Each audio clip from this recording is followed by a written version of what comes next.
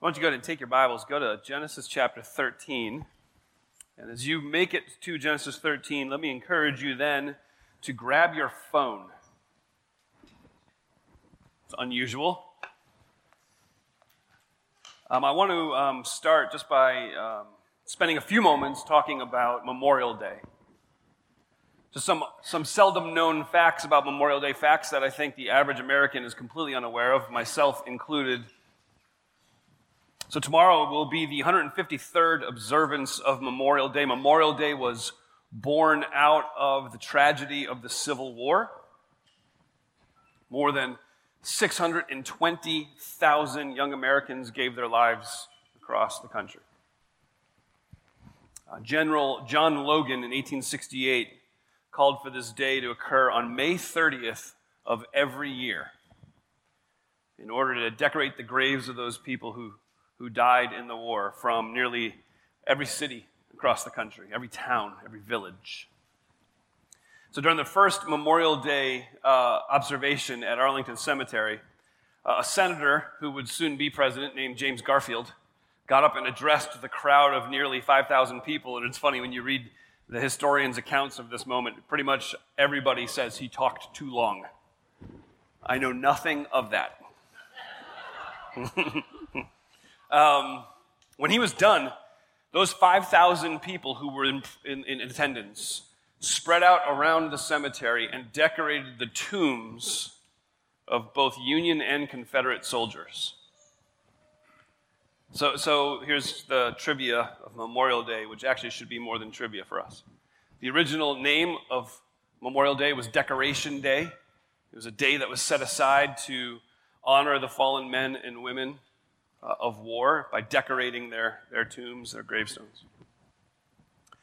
On Memorial Day, the American flag should be hung at half-staff until noon. And at noon, the flag is supposed to be raised to the top of the staff. Memorial Day is supposed to be a day both of memorial and mourning, but it is also supposed to be a day of celebration. I know you're aware of this, but I'll say it anyway. Memorial Day is no longer officially held on May 30th every year. Because in our vast wisdom and arrogance and foolishness as Americans, we've instead made it the last Monday of the month of May so that we can have a 3-day weekend. It's sad, isn't it? This is why I have you have your phone out right now. Since the year 2000, it has been legally suggested by Congress that all Americans pause for a minute to have a national moment of remembrance at 3 p.m. on Memorial Day. 21 years we have been legally suggested to do just that. How many of you have actually ever done that? Take your phones, if you will, join me, and set an alarm for 3 p.m. tomorrow. So that no matter what you are doing, where you are, who you are with, you take the time to celebrate and memorialize those people who died so that you could have the freedom to do whatever it is that you're doing at that moment. You and I, as Christians, are supposed to be good dual citizens. Obviously, we remember our citizenship is not here. It's a gift from our one true King that we're allowed to be here in America. We need to remember that freedom costs. We need to remember that tomorrow is the day to remember those that we've lost. 3 p.m. tomorrow. Will you do it? Would you pray with me? Father,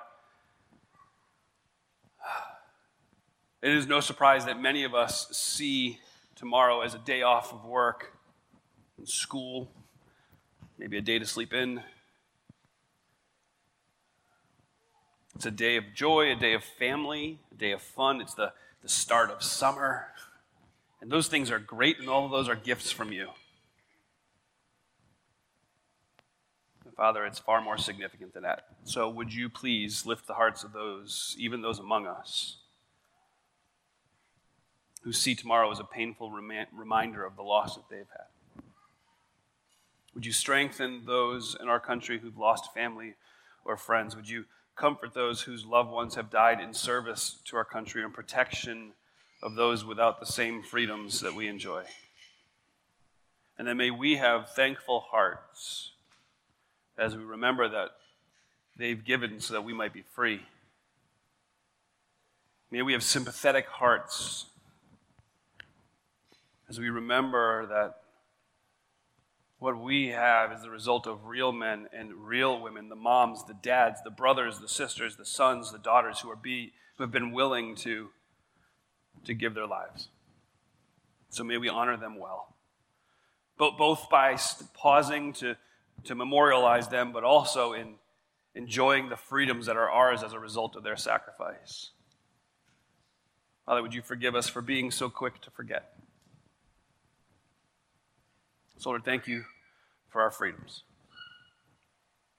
Protect us from the very real danger of worshiping those freedoms or taking them for granted. Instead, may we make much of you in our country and around the world, taking full advantage of this gift that you have given to us. Lord, may we remember. For it's in Jesus' good name I pray. Amen. Amen. All right, so go ahead and again, if you haven't gotten to Genesis 13 by this point, you can give up if you'd like. This morning, what I want to do is kind of walk through at least 2 chapters, maybe 3 chapters, depending on where we are at the end of our time together, if I have time to get to chapter 15. If not, no problem. I have an escape plan in chapter 14. But what we're dealing with in these 2 chapters as we're looking at the life of Abram is how do you live in this no man's land between promise and experience? Between promise and experience. So Abram's been promised some great things. He just hasn't experienced them. So now he's in this shadowland in the middle. How do you live in the middle of that? How do you live in the middle of promise and experience? How does a child live when they are promised Disneyland next year? It's a long wait. And there'll be times in that year where that child's like, ain't happening. Dad's lying, I can tell. And there's times where dad's like, ain't happening. They ain't gonna live that long. Sorry. We just came off family vacation, can you tell? Just kidding. And so there's this no man's land of living in the shadow of the promise before the experience is given to him. And so let me tell you at the beginning what I'm going to tell you at the end. How do you live between promise and experience? The answer is in faith. You're welcome. Right? It's the most churchy answer ever that really doesn't say anything. In faith. Let me further unpack that. In faith, celebrating that the fulfillment of God's future promise for you is guaranteed by his faithful past. Celebrating that God's future promise for you is guaranteed by his faithful past. So we are in the story of Abram. I think Patrick did a fantastic job last week unpacking the introduction to this fellow who is a nobody from nowhere, who's worshiping these gods who actually aren't really gods. He's this guy in chapter 12 who just told everyone his wife was his sister because he was afraid he might be murdered. So he lied about his wife and put her in danger, which that's really smart. And now he's leaving the embarrassment of Egypt. He's returning to the place of good memories. Remember in chapter 12, he built an altar, then they went to Egypt, and now at the beginning of chapter 13, he's walking out of Egypt to the place of worship, to this altar that he had built in verse 3, the place between Bethel and Ai, where where his tent had formerly been, to the site where he had built the altar. So imagine with me for a moment, I'm sure you can, the walk out of Egypt to Bethel.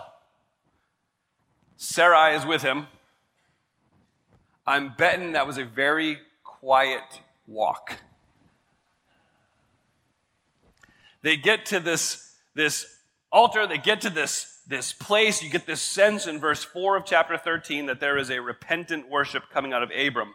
Abram called on the name of the Lord there. And so now we get into the meat of chapter 13, and a problem is introduced. See, all along the way, Abe has been accumulating stuff. Let me unpack that for you. Look back at chapter 12, verse 1. God calls Abram out from the land. Right? Verse 4, Abram went. Lot went with him. Abram was 75 years old. He left. Verse 5, he took his wife Sarai, his nephew Lot, all the possessions that he had accumulated. Verse 16, now Abram has lied about Sarai being his sister. Sarai is taken into basically the harem of Pharaoh. Pharaoh pays Abram, look at verse 16. Pharaoh treated Abram well because of her. Abram acquired flocks and herds, male and female donkeys, male and female slaves, and camels. We read that and we're like, okay, got a lot of stuff. Camels is a big deal.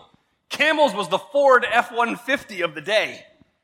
These things were unusual. They were unique. And here, Abram is gifted these things by Pharaoh. So he is accumulating more stuff. Verse 20, then Pharaoh gave his men orders about Abram. They sent him away with his wife and all that he had. The idea of possessions, the idea of stuff just keeps coming up over and over again. In chapter 13, verse 1, he went up from Egypt to the Negev, he, his wife, and all that he had. Verse 2, Abram was very rich in livestock, silver, and gold. So if you're not careful, you can read this and think, God said Abram would be blessed, right? And so that must mean all this material wealth and all this stuff, that must be God's blessing. Yeah, we know by experience, but we need to remind ourselves of the truth. More stuff does not equal God's blessing. I think, as I reflected on this story this week, if Abe didn't have the possessions that he had, how much simpler would his life have been just in chapter 12?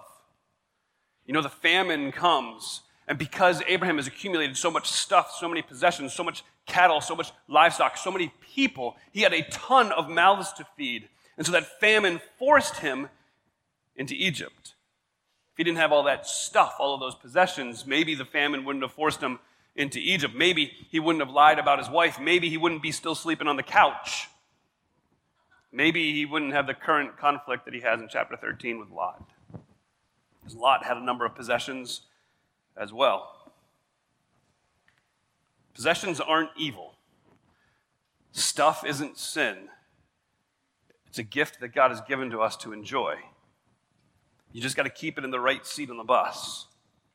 And when you have to have all of the newest things, when you've got to have the newest phone, when you've got to have the biggest TV, when your truck has to have all the gadgets and the gizmos, when you have to have the nicest shoes, when the kitchen has to have just the right appliances and just the right recessed lighting, and when all of that has to happen, and things begin to create stress inside of you, things begin to create this sense of frustration inside of you. You can't let them go. When stuff begins to create heartache and conflict in your family life, in your relationships with the people that you love most, then they're no longer things that you possess. They've become things that possess you. The conflict between Abraham and Lot arises out of this issue of stuff. Verse 6 of chapter 13. The land was unable to support Abram and Lot as long as they had stayed together, for they had so many possessions that they could not stay together, and there was quarreling between the herdsmen of Abram's livestock and the herdsmen of Lot's livestock. And at that time, the Canaanites and the Perizzites were living in the land as well. There was quarreling happening between the herdsmen of Abraham and Lot. This word quarreling or strife means claim, counterclaim, claim, counterclaim. It's used later in Hebrew to talk about settling legal disputes. You're making your legal argument. So this conflict is rising up between the herdsmen of Abram and Lot, and they're having this stress and this difficulty. And I'm imagining that as Abram continues to see how significant and severe and serious this quarreling becomes, there's a sense of heartbreak in him. Lot's not just his nephew. You know that, right? Lot is Abram's brother's son. That's his nephew, Frank. I know, but it's more than that. Abram's brother died. Haran died. And Abram took this kid under his wing. And now there's this terrible tension that just keeps coming up. There's no solution to it. What are you going to do? Now, Abram in this story doesn't pull rank. He could. You could say, Lot, God spoke to me. He promised me a blessing, not you. So I'm going here. That's in the Hebrew. Actually sounds like some Hebrew, but that's a whole different thing. He actually serves Lot. He gives Lot the opportunity to choose which way he wants to go. Lot, you choose. And instead of deferring to Abram, which Lot probably should have done, it tells us that Lot lifted up his eyes. Verse 10 of chapter 13, looked out and saw that the entire plain of the Jordan was, as far as Zoar, was well watered everywhere, like the Lord's garden and the land of Egypt. Lot picks up his eyes. He lifts up his eyes. He looked out and saw. That is a picture of intense investigation, a survey. And as Lot surveys the land, the description of what he sees is intense. It's lavish. The area is well watered, which is something significant in that area. It's well watered, and as if that wasn't a big enough description, he says it was like, and it's compared to the garden of God. It's also compared to the land of Egypt, which is a place that Lot just visited with Uncle Abe. And so as Lot looks out over the land and sees what he wants to see, he makes the decision to head that way. Look, verse 11. So Lot chose the entire plain of the Jordan for himself. Then Lot journeyed eastward, and they separated from each other. Abram lived in the land of Canaan, but Lot lived in the cities on the plain and set up his tent near Sodom. Now the men of Sodom were evil, sinning immensely against the Lord. Now, while it's not the main point, there is definitely a significant warning there for us. In chapter 13, verse 12, we're told that Lot heads towards Sodom. He sets up his tent near Sodom. We're given a little glimpse into what's happening at Sodom at the end of verse 13. The men were evil, sinning immensely against the Lord. That's a few weeks from now. We'll get into that story. But in this moment, Lot looking out, obviously it was known here, Lot heads towards Sodom. He sets up his tent near Sodom. You get to chapter 14, verse 12, it says that Lot was living in Sodom. Then you get to chapter 19, verse 1, it says that Lot is sitting at the city gate of Sodom, which is where the judges of the city, the city council, would sit. So though Sodom began his way towards Sodom, perhaps without the intention of going into Sodom, he was just going to be near Sodom, then suddenly he was in Sodom, and suddenly he was a leader of Sodom. Careful.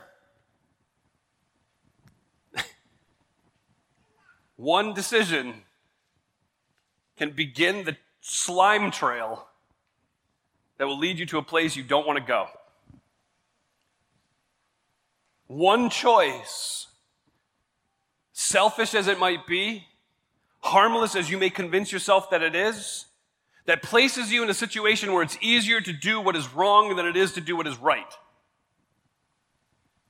can lead to big problems, which we're going to see in just a few minutes. But first, I want to finish up chapter 13. Lot has now gone. He's headed towards Sodom, and Abram stays. And think about what's going through Abram's mind right then. God has made a promise to Abram that he would have offspring and be the father of many nations, and many nations would be blessed through him. He would be given a land. Abram has conflict with the one who he is closest to, Lot, and he gives Lot a choice. And Lot takes the choice, chooses what appears to be the absolute best, leaving Abram standing in the dust. It would appear that Abram, in his humility and in his kindness and his gesture towards Lot, has had this decision blow up in his face. In verse 14. After Lot had separated from him, the Lord said to Abram, look from the place where you are. Look north, look south, look east, look west. I will give you and your offspring forever all the land that you see. I will make your offspring like the dust of the earth, so that if anyone could count the dust of the earth, then your offspring could be counted. Get up, Abram. Walk around the land through its length, through its width, for I will give it to you. God says, Abram, I promised. I've got you. Don't worry about what this looks like. Don't worry about what this feels like. What I'm going to tell you is I promised you a land. All of this is yours. You're going to have children like the dust of the ground. Now, what I want you to do, Abram, is I want you to march around the land like you are a conquering general seeing what it is that you just accumulated. I want you to walk around the land and begin to make your claim. What I find fascinating, one of my favorite pictures in the promise to Abram is that phrase, your children, it'll be like the dust of the ground. There's a couple of reasons it's a powerful picture and an image, right? I mean, it even says that whoever can count the dust particles can count your children. That's a huge number. But it's not just a huge number. It's a constant reminder, as God has said to Abram, walk through the land. What happens when Abram walks through the land? Poof, poof. As he steps, the dust just continues to explode from his feet, reminding him that God said, I promise you, your children will outnumber that. Do you live in that kind of confidence? Do you live in the promises that God has actually made to you? That he said he has you, even though at times it looks like you've been forgotten? Do you live in the confidence that God will never let you go? Hey, listen, I'm not saying you won't be disappointed. Great false teaching that's out there is God will never disappoint you. He will disappoint you. Because you think you know it all. You think you know what's best for you, and God says, no, it's not. I know it feels like it is. It's not. I know what's best for you. I will never let you down. I will never let you go. Do you live in that confidence? How will you need to live differently? How will you need to think differently in order to live like that? What do you need to change in your life so that you begin to live more by faith and not by sight? You've got to hear the renewed promise of God, who has never been thrown off track.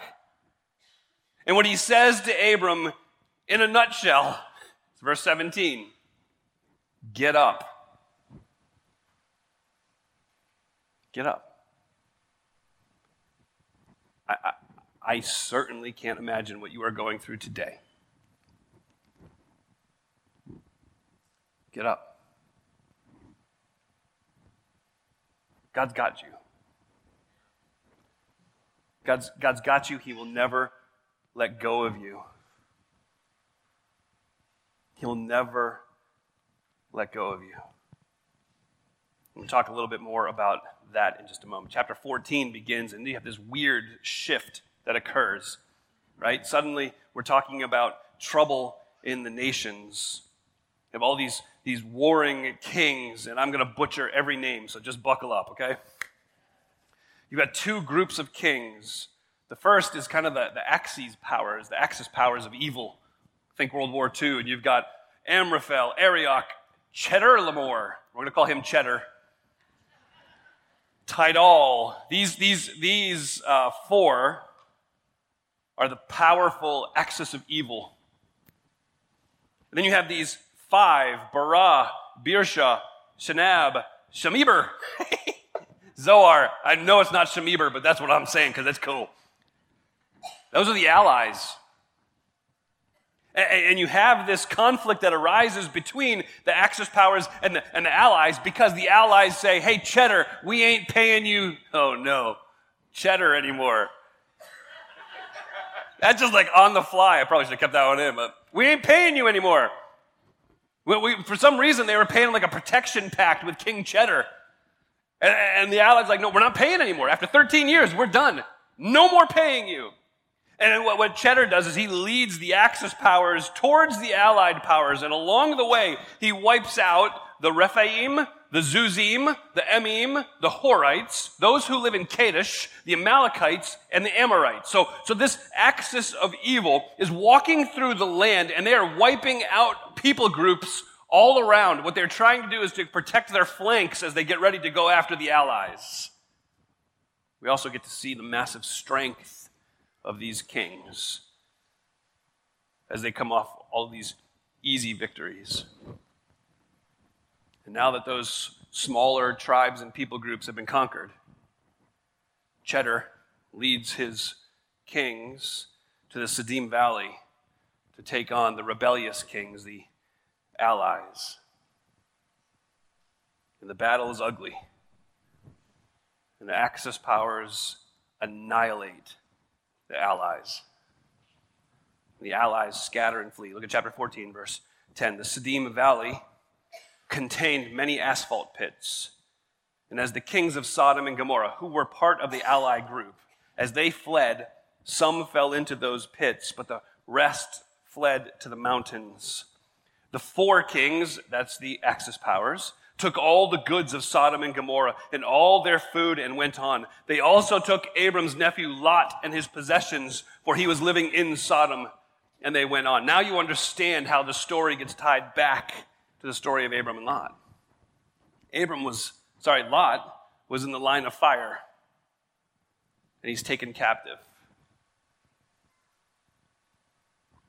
Somebody escapes the battle, runs to Abram and tells him, your nephew Lot has been taken captive by Cheddar and the boys. It's the New Frank translation. So what Abram does then is he gathers, you can see this in verse 14. Let me just read verse 14.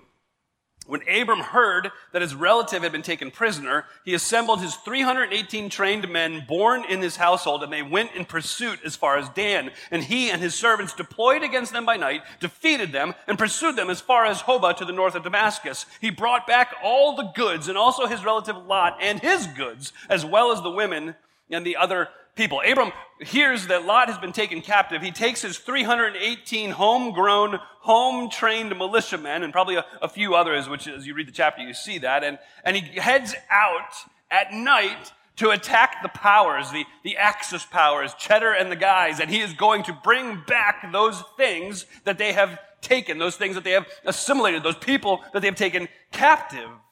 Abram, with this very small force of men, has just taken on the four greatest powers of the then known world and has had complete and total, unexpected victory. This is the picture of a man of faith at times becoming a man of valor, a man of war. His strategy, his timing, win the day as he delivers all those people taken captive, including Lot. We were talking as a family. We talk actually every Sunday afternoon about the message.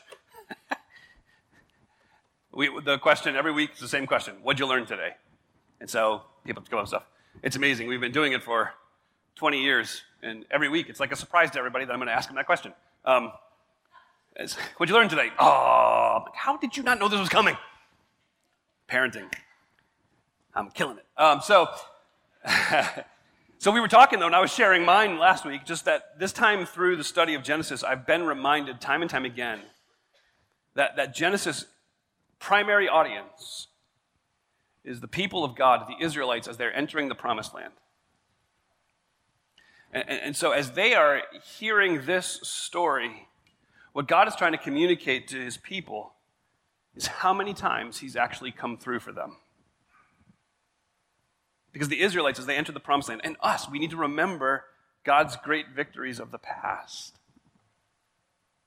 It's funny, verses 1 through 16, God's name isn't even mentioned, but he is very much in control. We get a little hint of that in verses 19 and 20, which we're going to talk about specifically in a moment. But King Melchizedek, who does he give credit for the victory to? Verse 20. Blessed be God Most High, who's handed over your enemies to you.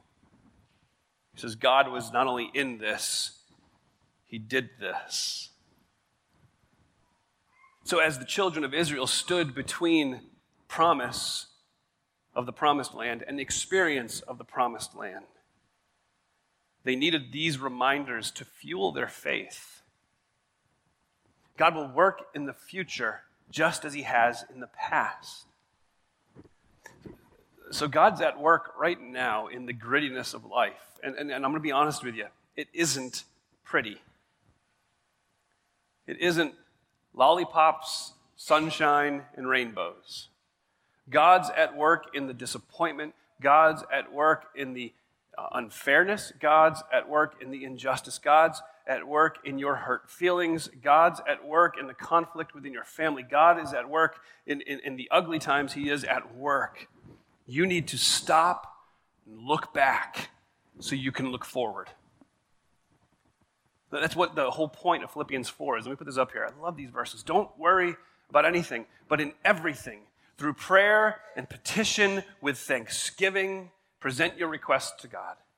And the peace of God surpasses all understanding, will guard your hearts and minds in Christ Jesus. What God is telling us here is like, listen, bring your prayer, bring your supplications. When you are anxious, when you are worried, when these things are filling you full of concern, what I want you to do is I want you to pray. And it's not just, oh, Lord, I'm so worried. Amen. He says, I want you to pray with thanksgiving. Man, we forget that, don't we? How do you pray with thanksgiving? You say, God, what have you done for me? And it's usually how mine start. Fine, God, now what have you done? Okay, I should probably answer that. Doesn't take long, does it? I have a heart that's beating right now. And I'm not making it beat. And I refuse to eat kale to make it beat better. And he's got me. My lungs are able to take air, oxygen, get it through my body. My God protected my wife a number of times, but one in particular where she shouldn't be here. My God knows what he's doing.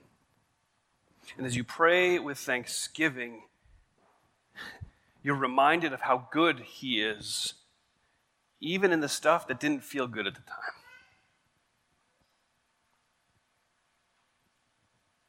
God says, pray like that.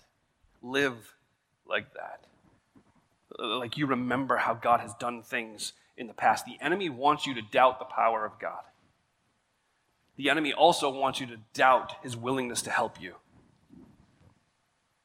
And God says, pray with thanksgiving. Be exuberant about it. God, look what you have done for me. Yes, Lord, you know what? This still hurts. But you haven't let me go. You're still here with me. And just as you did these things, you will do this. It's David, right? It's David. And then I was a little shepherd boy. I was out there. The lion came. And I got it. Then the bear came. Got that. And then he says, just like that, the Lord who rescued me from the paw of the lion, the paw of the bear, is going to rescue me from the hand of that big, ugly Philistine. Just like he did, he will. I read, I don't have time for this, but that's okay. My own devotions this morning, 2 Corinthians chapter 1. I was reading, I'm like, that's my message. Oh no, we're going to be here all day.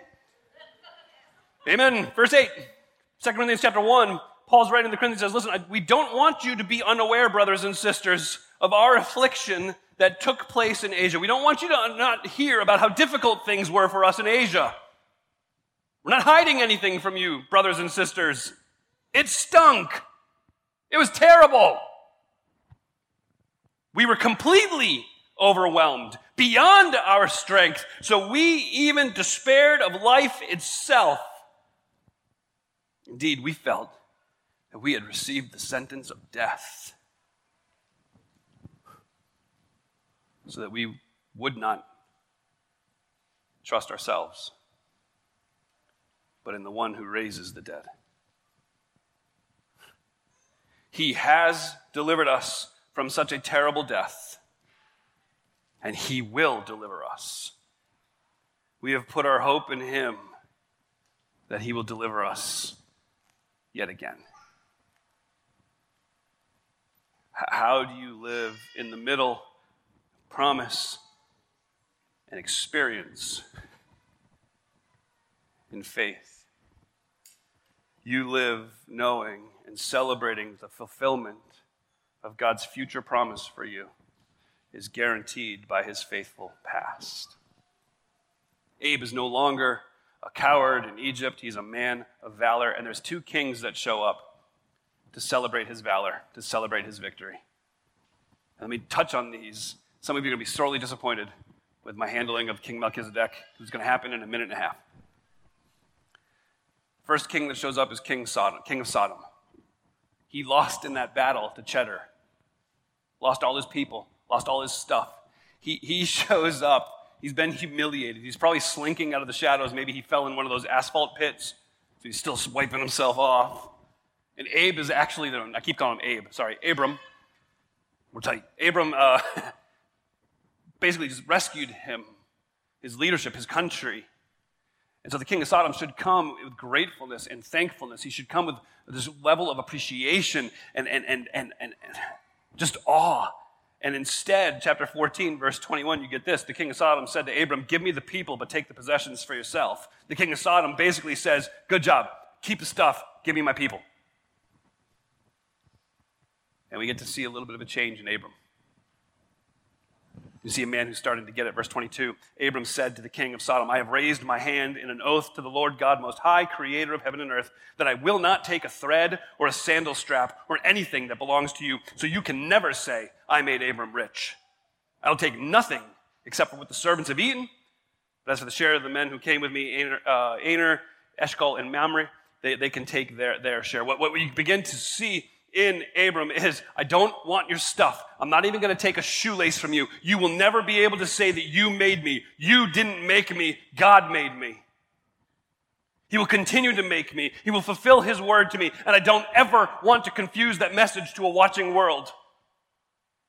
The other king is this very famous king named Melchizedek. King Melchizedek, king of Salem. Okay, so his name means, Melchizedek means king of righteousness. His title is king of Salem. That's Jerusalem. It can also be known as the king of peace. He's the first priest that is mentioned. He was a priest to the Most High God, verse 18 of chapter 14. He's the first priest mentioned in the Bible. Abram recognizes King Melchizedek as a picture of God, as a representative of God, and so he gives him tithes out of everything. That's the end of verse 20. He gave him a tenth of everything. Okay, again, this is going to be you could talk about this for hours and hours and hours, and I could, but I will not. King Melchizedek is mentioned in Psalm 110. He's mentioned in Hebrews 5, 6, and 7. So who is he? Some people think Melchizedek is actually Shem, because Shem is still alive at this time. He would have lived for 35 years after Abram had died. So some believe that this is Shem and that this is his title. It's Shem. He is the king of Salem. I don't think that doesn't matter. Actually, it matters, but it doesn't matter. Some think this is the pre-incarnate Jesus Christ. Some believe that this is Jesus before Jesus was born in the manger. He comes and makes an appearance here. That's very possible. The other option, and this is the one that I land on, is that this is a real king or priest. Melchizedek was a historical king or priest who is a type of Jesus, who points to who Jesus is. And the reason I land there is this. As Hebrews deals with Melchizedek, Hebrews, understand the context of Hebrews. Hebrews is always saying, we were talking about it this morning, Gene and I were talking about it, upgrades. And the upgrade is Jesus. Jesus is better than, and he walks through this whole thing, he's better than Moses. He's better than the angels. He's a better sacrifice. He's a better offering. He's a better priest. He's a better high priest. Remember, the blood of Abel cries out from the ground, but Jesus' blood cries out something better. Abel cries out for justice, where Jesus' blood cries out for forgiveness. And then you get into Hebrews, and what you find is that Jesus is a better Melchizedek. Here's Hebrews 7:3, without father and mother, genealogy, talking about Melchizedek. Having neither beginning of days nor end of life, but resembling the Son of God, he remains a priest forever. That's what pushes me over the edge to think he is a type, because it says he is resembling the Son of God, not that he is the Son of God. Here's what I think the lesson of Melchizedek is, and this is where I'm going to land. Hey, think this. I thought I was going to get through chapter 15.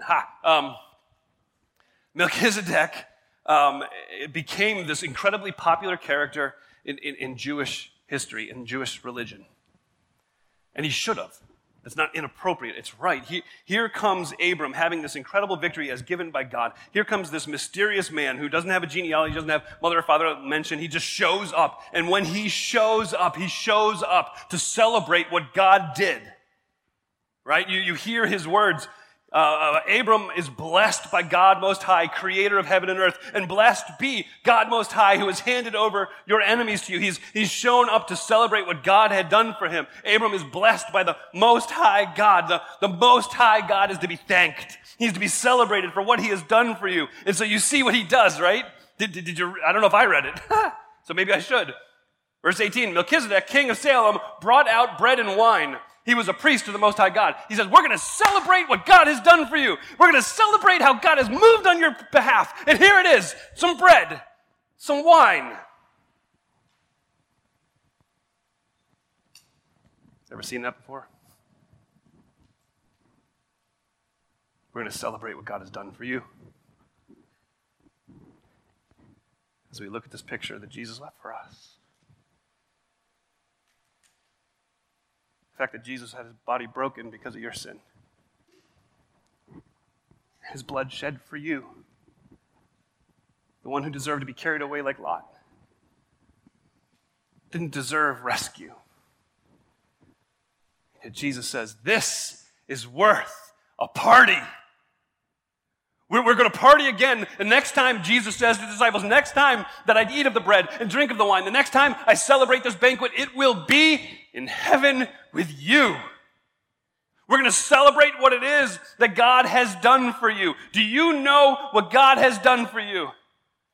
Do you understand fully that God has rescued you from your pit of despair through his Son, Jesus Christ, who died where you should have died? Do you understand what it is that God has done for you? Then live like it. How do you live between promise and experience? You live in faith, celebrating the fulfillment of God's future promise for you, knowing that it's guaranteed by his faithful past. See what he's done for you?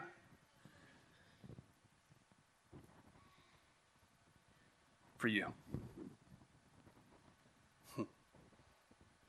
So as you walk your life, experiencing the ups and downs and the grittiness of today and tomorrow,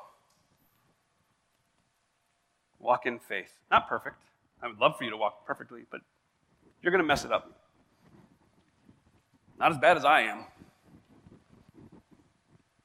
And then celebrate God's promise of forgiveness as you remember how he forgave you already. Live in faith, trusting in him, knowing that his future promise has been guaranteed by his faithful past. Let's pray with me. Father, thank you for your Son, Jesus Christ. Thank you that he was willing to leave heaven, to come to earth, to shed his blood, to die for the sins of humanity by taking their place where they deserved to die, those who deserved no pardon. And in so doing, gave them a rescue, forgiveness, saved them, adopted them into your family. Father, I ask that for the one who's sitting here who has never responded to that open invitation of God himself, God, I pray that right now they would simply call to you. That they would trust Jesus Christ. They would call on his name as their Savior. And Father, for the rest of us who know you, I pray that you would give us strength and grace to live in faith. Father, please, I pray that you would fuel our faith with memory. Even as tomorrow's, there's a small microcosm of it that we take time to remember. God, may we take time to remember your past faithfulness. Give us the strength we need to live in these moments in a way that puts a smile on your face. May we trust you and trust you well. It's in the name of our Savior, Jesus Christ, I pray. Amen.